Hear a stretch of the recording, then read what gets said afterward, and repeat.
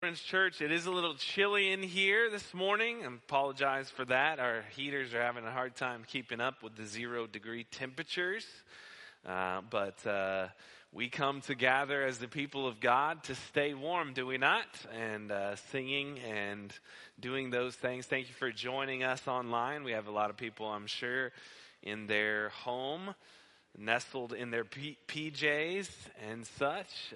We're going to return to the book of Mark this week, and it's going to be a fantastic start back in chapter 4. You know, when you think of people that live in the northern part of the world, North Pole, Canada, this is kind of how they live on a day-to-day basis. Antarctica, they live in sub-0 degree temperatures all the time. And it doesn't bother them, so it's not bothering us today either. But it's actually a really good analogy for people to gather together to stay warm. In the Christian life, it is the same. You gather together as the people of God to not get a cold heart. A hard heart is actually what we've seen in the book of Mark from the beginning, the first 3 chapters, these certain religious leaders. Because the King of Kings has come, and yet the religious leaders has rejected this king. Even though the king was prophesied about in the prophets. This king who is declared by John the Baptist. This king who, while he was being baptized, a voice from heaven came down and said, "This is my son in whom I am well pleased." The king who casts out evil spirits. The king who heals the sick, cleanses the lepers, and makes lame men walk. He's the king who causes withered hands to come back to life, regenerate, and make them straight. And yet the Pharisees, the religious leaders' hearts were so hard that they say, what he's doing, all these miracles that he has done, he's the prince of demons. That's how we see in chapter 3. They declare he's doing all this miraculous works through the demonic. That about sums up the first 3 chapters pretty nicely. It's the 12 and the disciples who are following this Jesus, giving up everything to follow him, who will give to them the mysteries of the kingdom of God. And those who have rejected him, having a hard heart and making excuses about what he does and what he has done, well, their hearts will grow continuously harder. Remember Mark, if we go back in our study, Mark's actually like the Twitter version of the Gospels. It's continuing in action, it's quick, it's short stories. And he continues this theme of King Jesus. But he's continuing to ask this question, where is your heart? Is your heart with Christ? Or is your heart in someplace else? Do you desire to hear and follow Jesus? Or has your heart grown cold to God's plan of redemption through the gospel? Hopefully this morning we can light a fire under our cold heart through the word of God and allow the teachings of Jesus to change your perspective on life. I promised I didn't know this morning it was going to be cold in this room before this sermon, okay? But hopefully the word of God is going to light a fire in us this morning. This next section in chapter 4 is actually the largest unit in Mark in which Jesus teaches, besides the Olivet Discourse in Mark chapter 13. And it's devoted to the teachings of Jesus. So let's hear from Christ what he wants to speak to us this morning. If you'll turn with me to Mark chapter 4, we're going to read verses 1 through 12. And if you'll stand with me, we'll read it together. And he began to teach beside the sea, and a very large crowd gathered about him, So he got into a boat and he sat in the sea, and the whole crowd was beside the sea on the land. And he was teaching them many things in parables. In his teaching, he said to them, listen, the sower went out to sow, and as he sowed, some seed fell along the paths, and the birds came and devoured it. And other seed fell on the rocky ground where it did not have much soil. And immediately it sprang up, since it had no depth of soil. And when the sun rose, it was scorched, and since it had no root, it withered away. Other seed fell among the thorns, and the thorns grew up and choked it and yielded no grain. Verse 8, and other seed fell into the good soil and produced grain, growing up and increasing and yielding 30, 60-fold, and 100-fold. And he said, he who has an ear, let him hear.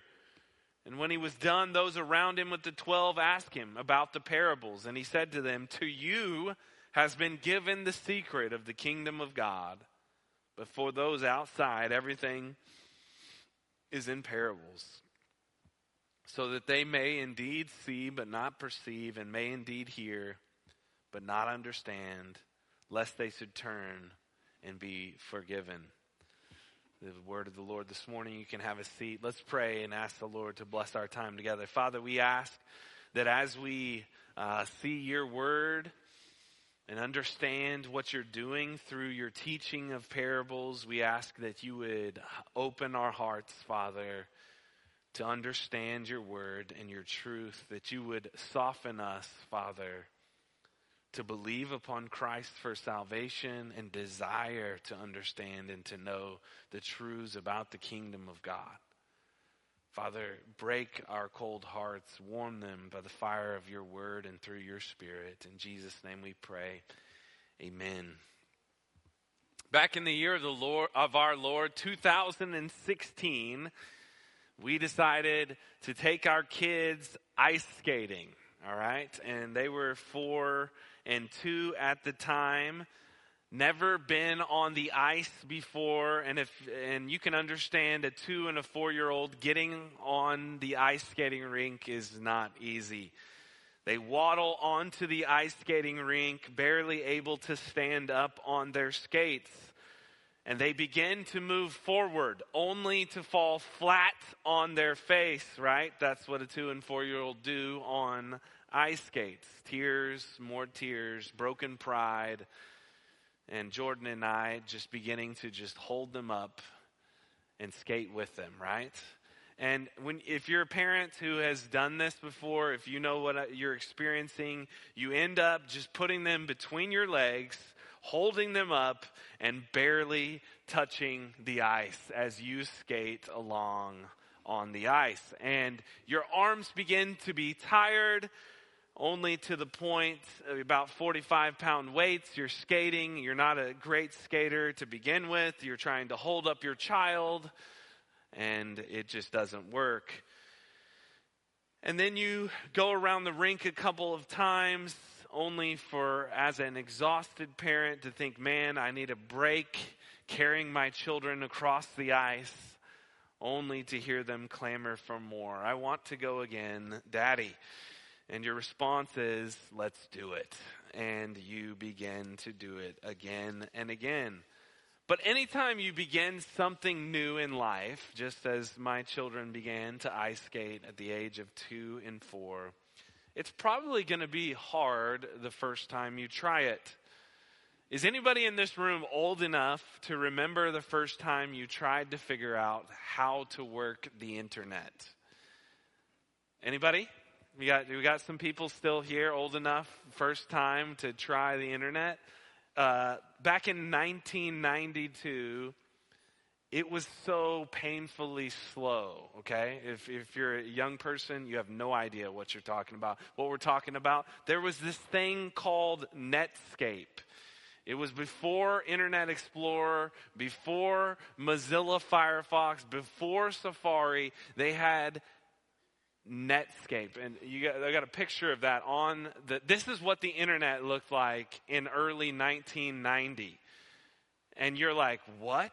It literally says in one of the boxes, I don't know if you can read it, it says, what's cool? ? This is how you operated the internet in the early 90s. Yeah, it's hard, right? Like, I don't know I couldn't operate that today if you asked me. Now, don't laugh, young people. You probably never seen one of these things before. This is a rotary phone, okay?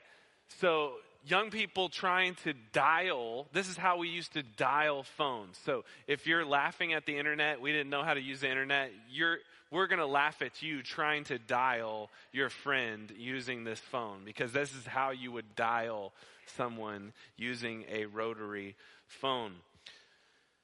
And the same is true of Jesus' ministry when he begins teaching in parables. The disciples are confused, having trouble with the way that he teaches. Verse 13 of chapter 4 says, "And he said to them, 'Do you not understand this parable? How then will you understand all the parables?'" Right? And Jesus is like, "Hey, you guys don't even understand the simplest of parables. How are you going to understand my teachings?" Praise the Lord that the God of the universe doesn't give up on us the first time we don't understand aspects of Jesus' teachings. But the idea Jesus is getting at through this text of Scripture is that following Jesus is not a matter of knowledge. It's not a matter of human wisdom, but it's a matter of the heart. You see, a heart that desires to follow Jesus, to hear from him, will understand the mysteries of the kingdom of God. And those that have hard hearts, we've seen in the preceding chapters, those that have hard hearts and reject Jesus as the Messiah, as the King, well, they will continue to not understand while he teaches in parables. The very way that Jesus teaches in parables is so easy that the smallest of children can understand them, and yet so complex that even the smartest minds in the world will not be able to understand what the kingdom of God is like. Even the teachings of Jesus reflect the character of God himself, as he perfectly has grace for those who desire to know God intimately, relating the kingdom of God to simple truths that they can understand in everyday life and grasp, and yet judgment for those who have hardened their heart to who Jesus is and cannot understand his teaching. And in this way, the King reveals and he conceals through teaching of parables. He reveals the hearts that yearn to follow and worship the Christ, and reveals to them the kingdom of God, and conceals to the heart that wants to go their own way through teaching of parables. Let's look at verse 1, and we'll get to understand a little bit about what I'm talking about here. Again, he began to teach beside the sea, and a very large crowd gathered about him, so that he got into a boat and sat in it on the sea, and the whole crowd was beside the sea on the land. Now, as was his custom, we see that Jesus gets into a boat to speak to the people. In chapter 3, verse 9 and 10, this is what it says. "And he told his disciples to have a boat ready for him because of the crowd, lest they crush him. For he had healed many, so that all who had diseases pressed around him to touch him." Now, remember, Jesus' main goal, his priority, was get the message of the gospel out in these places. And people are wanting to touch him, so they're pressing around him. So he gets in this boat to teach the people on the land, and he's in the boat, and he sits down in the boat, and he begins to teach. And the crowd is on the shoreline hearing him teach, and he begins to teach in what we would call parables. Verse 2. "And he was teaching them many things in parables. And in his teaching, he said to them." Listen, a sower went out to sow. Okay, and we're going to get into the parable in a minute. But this is our first point this morning. The king teaches in parables. The king teaches in parables. And a parable is simply an earthly story with a heavenly meaning. The Greek word literally means something to, a comparison, or to be similar to, like something else. So think of something, a story or a comparison or similar to. It's interesting how God has designed the world in which we live as he shows us about himself through the world in which we live. You see, so many things reflect his beauty, his character, his nature. We're supposed to see a loving Father and we're supposed to say, oh, how great a heavenly Father we have. We're supposed to see a marriage and think to ourselves, oh, how great Christ relates to the church and how great a gospel this is. We're supposed to see an adoption and think, oh, how the Lord chooses and loves his children.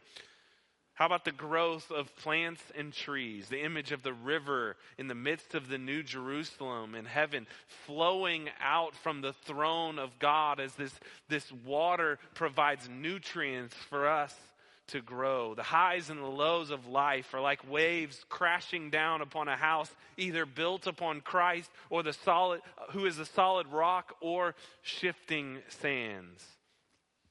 How about how the earth revolves around the sun, which is light, and God brings forth light, and the light of the world is Christ. He is the center of all things. It's beautiful if we just look at how he has designed everything and how he has made everything and orchestrated marriage and orchestrated the family to reflect who he is. This is what Romans chapter 1 verse 19 says. For what can be known about God is plain to them, because God has shown it to them. For his invisible attributes, namely his eternal power and his divine nature, have been clearly perceived ever since the creation of the world in the things that have been made, so they are without excuse.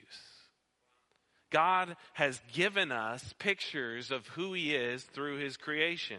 So Jesus' teaching is no different than God's glorious pictures of himself in creation. And what we taste, feel, and touch and see on a daily basis, he relates it to the kingdom of God and how God operates.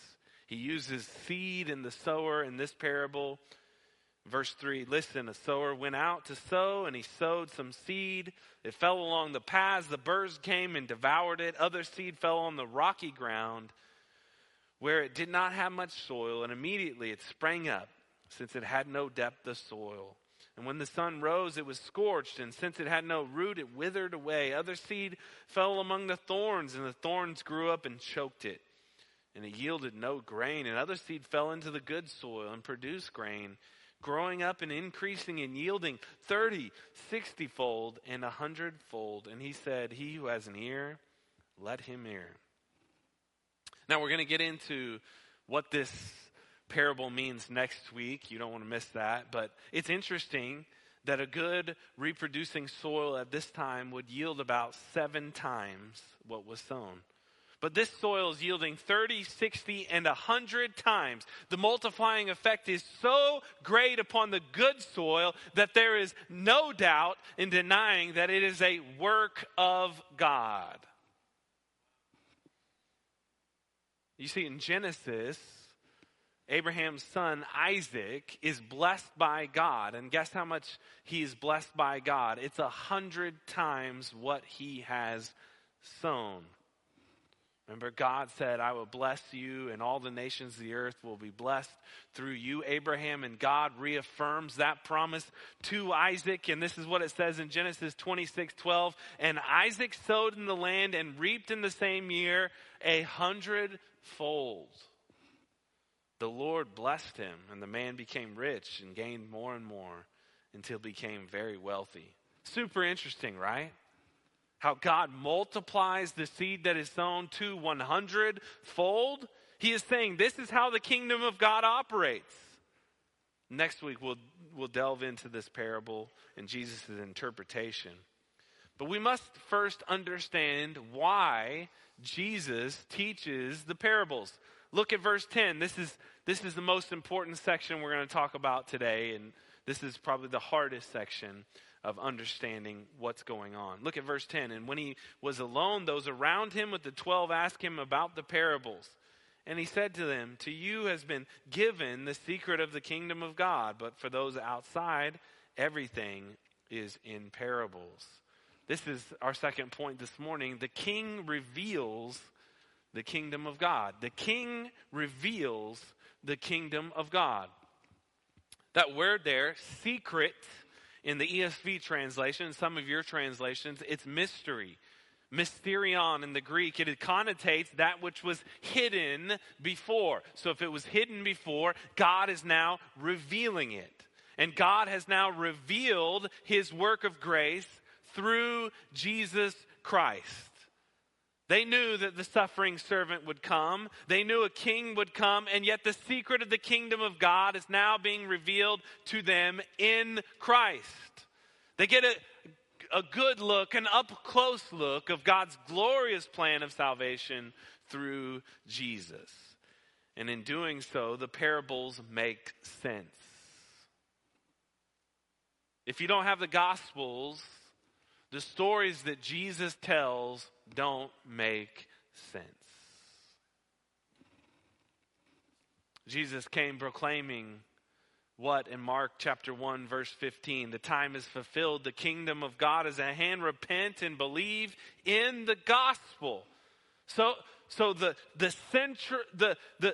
seed that is sown is the central message of the word of God, that God will provide a way of salvation for his people. It is the man that has sinned against God and is deserving judgment, and yet in God's grace, he will save his people from their sins. According to his great grace, he will do it. And it will be Jesus who does it. So God is revealing how he works. But if you don't have that central piece of Christ, you're not going to understand the parables in which Jesus talks about. A heart that is not hardened will receive the message of the gospel. And God will bless them, producing way more fruit in their life than they could ever imagine. And the seed that is sown will multiply, producing a great harvest in the kingdom of God. And God is revealing this to his people, how he works through simple stories that relate to their everyday life. This isn't the first time God reveals himself or reveals what he wants to do through parables. You see, parables were even before this. In the Old Testament, the Lord sent the prophet Nathan to King David to confront him of sin.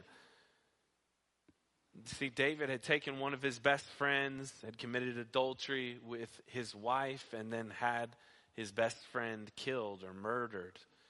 And Nathan comes to him and he tells him a parable. And this is the parable that he tells him in 2 Samuel chapter 12, verse 1. There were two men in this certain city, one rich, the other poor. The rich man had many flocks and herds, but the poor man had nothing but this little ewe lamb, which he had bought. And he brought it up, and he grew it with him and his children. It used to eat as morsel and drink from his cup and lie in his arms, and it was like a daughter to him. Now there came a traveler to the rich man, and he was unwilling to take one of his own flock or herd to prepare for the guests who had come to him. But he took the poor man's lamb, prepared it for the man who had come to him. And David's anger was greatly kindled against the man, and he said to Nathan, as the Lord lives, the man who has done this deserves to die, and he shall restore the lamb fourfold because of this thing that he has done, and because he had no pity. Then Nathan said to David, you are the man. So the parable is teaching David about himself. We ought to listen to these parables and learn about ourselves. If we're always looking to the person to the right or to the left, or the person that's not even here this morning and thinking, man, maybe they should hear what the parable says, or maybe they should hear what the Word of God says to them, we miss what God wants to hear and say to us through His Word and through the teachings of Jesus. Even small children can understand these stories and understand how the kingdom of God works. God is revealing to us these things. And why does He do that? In a way that we can understand it. Jesus teaches in a way that we can understand it. He reveals to us the kingdom of God in simple stories, just as He revealed to David his wickedness and his sin. It's why? Because He loves us. It's because of His grace for us. He's a gracious God. He shows steadfast love to those who love Him, forgiving iniquity and sin. But what does He say? After that, when He passes by Moses and He declares Himself the God who forgives iniquity and sin, of God of steadfast love, who loves and is gracious, what does He say on the cleft of that mountain? He says after that, He will by no means clear the guilty. You see, God's glorious salvation through judgment is even seen in the teaching of Jesus. When Jesus is revealing to us who He is. You see, God is a God of justice. Remember last week in Psalm chapter 101, we talked about the steadfast love of God in that psalm. But then it talks about the second half of the psalm, the God of justice. He says, the psalmist begins in verse 1, I will sing of the steadfast love of the Lord and His justice. And we talked about the first half, which talked about the steadfast love of God. The second half talks about God's justice. He is a God of steadfast love, and He is a God of justice. He is a God of grace, and He is the God of judgment. He is a just God. He is a God by no means will clear the guilty. I always speak of it this way. How good would God be if He was just a God that said, okay, we'll just allow you to live in your sin and there's no recompense for that. Let's just say somebody murdered a family member of yours and the just judge said to you, oh, well, he said he was sorry. How would you feel about that? No, a just judge says, no, they have done wrong and must be punished for their sin. There must be payment for their sin. He is a just God, by no means clears the guilty, and that's where the cross of Christ comes in, ladies and gentlemen. The grace and the judgment, the justice and the mercy of God meet upon the cross, where Jesus pays the penalty for sin. God's nature Himself displayed upon the cross is the same nature in which is displayed in His teaching of parables. Verse 11, let's look at it together again. And He said to them, to you has been given the secret of the kingdom of God, but for those outside everything is in parables, so that they may indeed see but not perceive, and may indeed hear but not understand, lest they should turn and be forgiven. This is our third point this morning, and it's thus: the King conceals the kingdom of God for His sovereign purpose. You see it there. They may indeed see but not perceive. They may indeed hear but not understand, lest they should turn and be forgiven. The King conceals the kingdom of God in His teaching of the parables. Why? For His sovereign purpose. As the King teaches, He reveals truths about the mystery of the kingdom of God, and in so reveals the hearts of some for life and some for judgment. But even in His teaching, He's revealing and He's concealing the kingdom of God. And why is He doing that? Well, The Bible speaks the people's ability to understand, the ability to hear, to see. And it relates to their idolatry. The Bible says that they become like deaf idols, and they become like blind idols when they worship idols. Psalm chapter 115, verse 3. Our God in the heavens, he does all that he pleases. Their idols are silver and gold, the work of human hands. They have mouths, but do not speak, eyes, but do not see. They have ears, but do not hear, noses, but do not smell. They have hands, but do not feel, feet, but do not walk. And they do not make a sound in their throat. Those who make them become like them. So do all who trust in them. There is a blinding, and there is a inability for people to hear and to see that are entrenched in idolatry, in sin in their life. In chapter 3, the Pharisees and the religious leaders want to destroy Jesus. Verse 6, the Pharisees went out and immediately held counsel with the Herodians against him, how to destroy him. There is an enemy against the Messiah. And then later, in chapter 3, verse 28, they claim he is possessed by demons.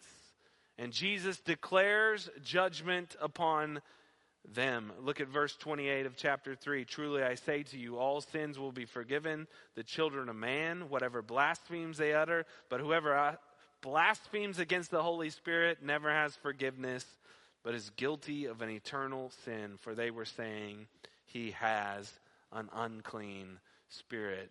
Jesus has pronounced judgment upon them because of their hardness of their hearts in claiming that he is from the devil himself.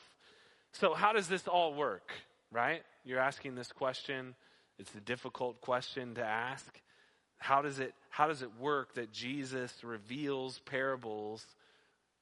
He's revealing the kingdom of God to some and concealing the kingdom of God for others. I think Isaiah chapters 5 and 6 give us clarity on how all this works. Isaiah 5 is God's judicial and final pronouncement upon judgment upon Israel.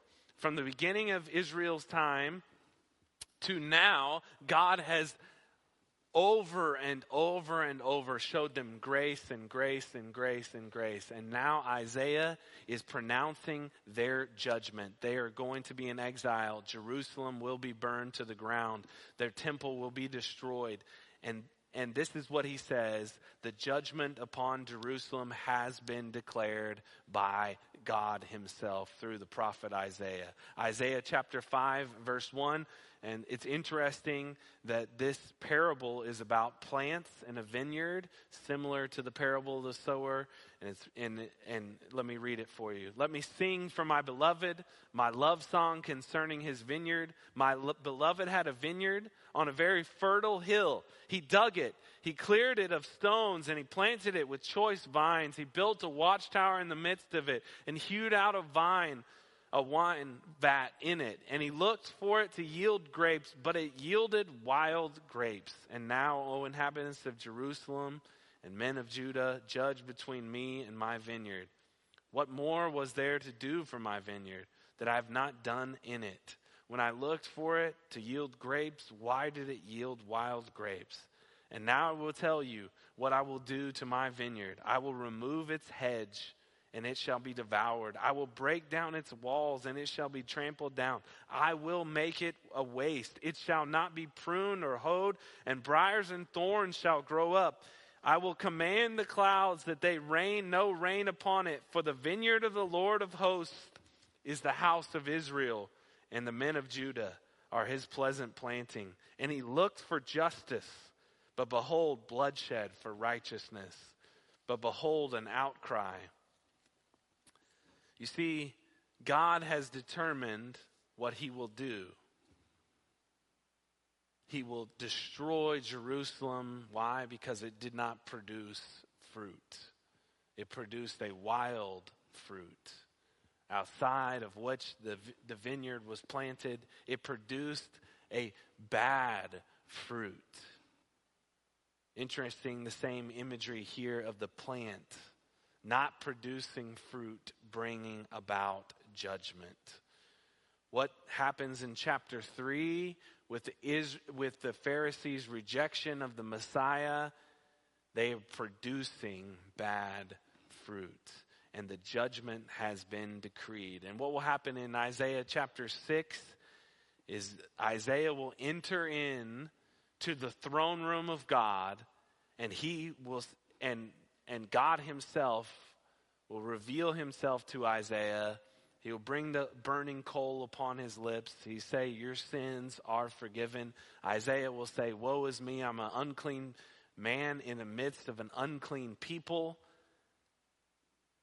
God will place the burning coal on his lips, offering him atonement.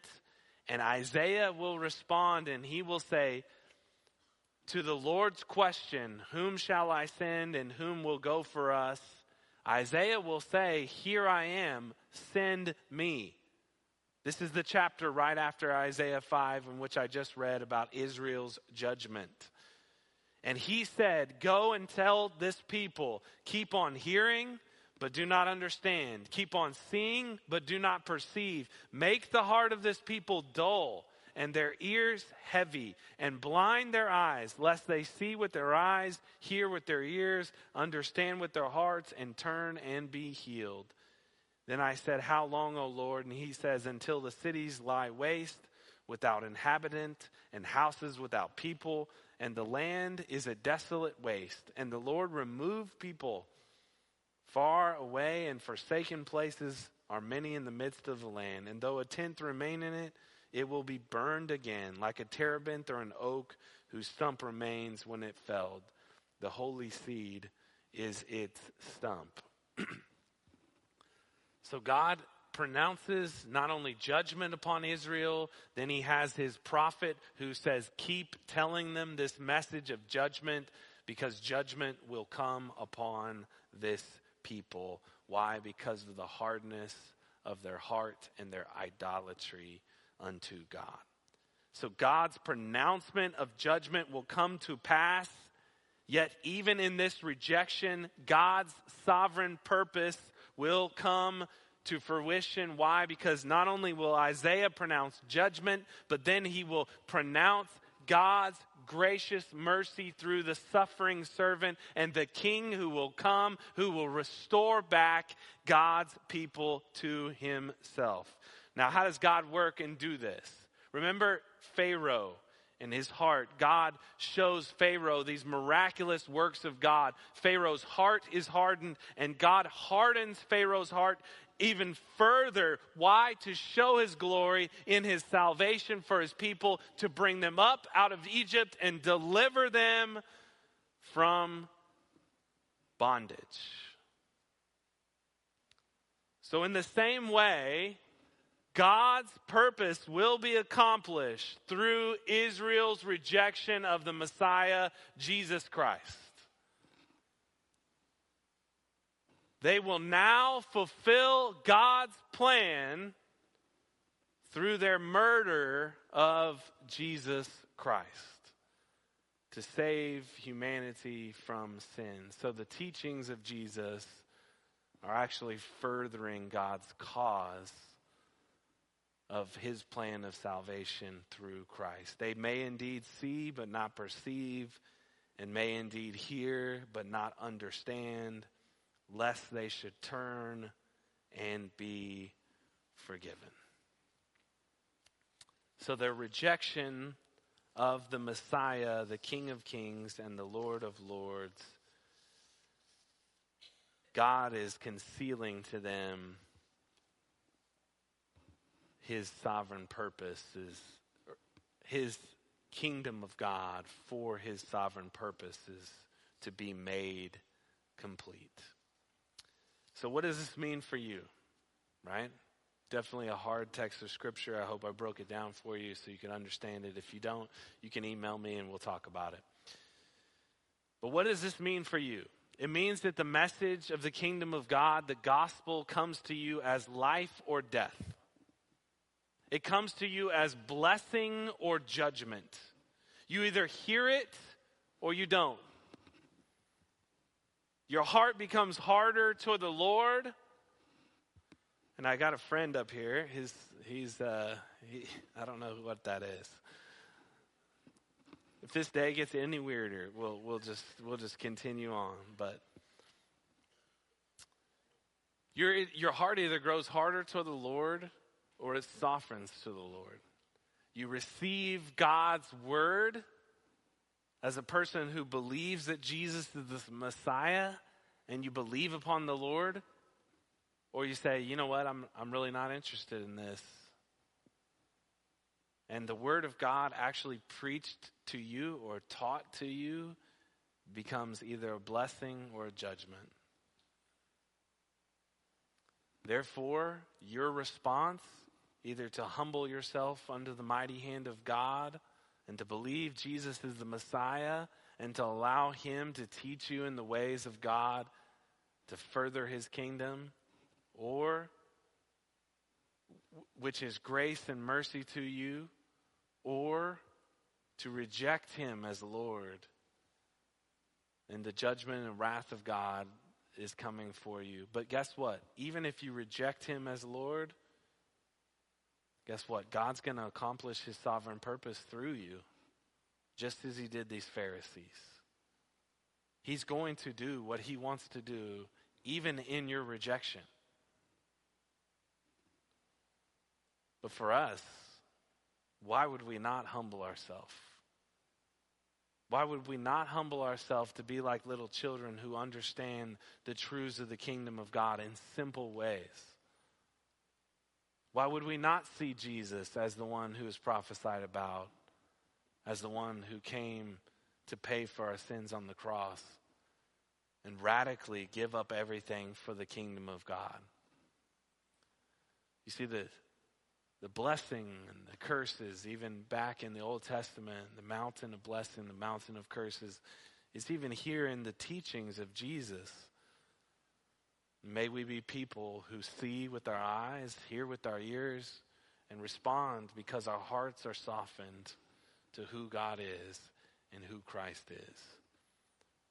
Let's pray. Father, we thank you for your word this morning. As you reveal and conceal through parables, we pray, Father, that our hearts are opened to what you want to speak to us. And Father, we pray that as it was spoken to David, we would see ourselves in these parables, and that our hearts would be transformed to see areas of sin in our life that need transformation, that we need to commit to you, to repent and turn and believe upon Christ. We pray that, Father, you would open our eyes to see your teachings as truth. And Father, for those who have rejected your word, we pray that you would miraculously open their ears to hear and their eyes to see who you are through the message of the gospel. Father, we thank you for this morning that we gather together as the people of God. In Jesus' name we pray. Amen. We're going to respond and worship this morning. So would you worship with us? If you need to come and talk to a pastor this morning, you can do that.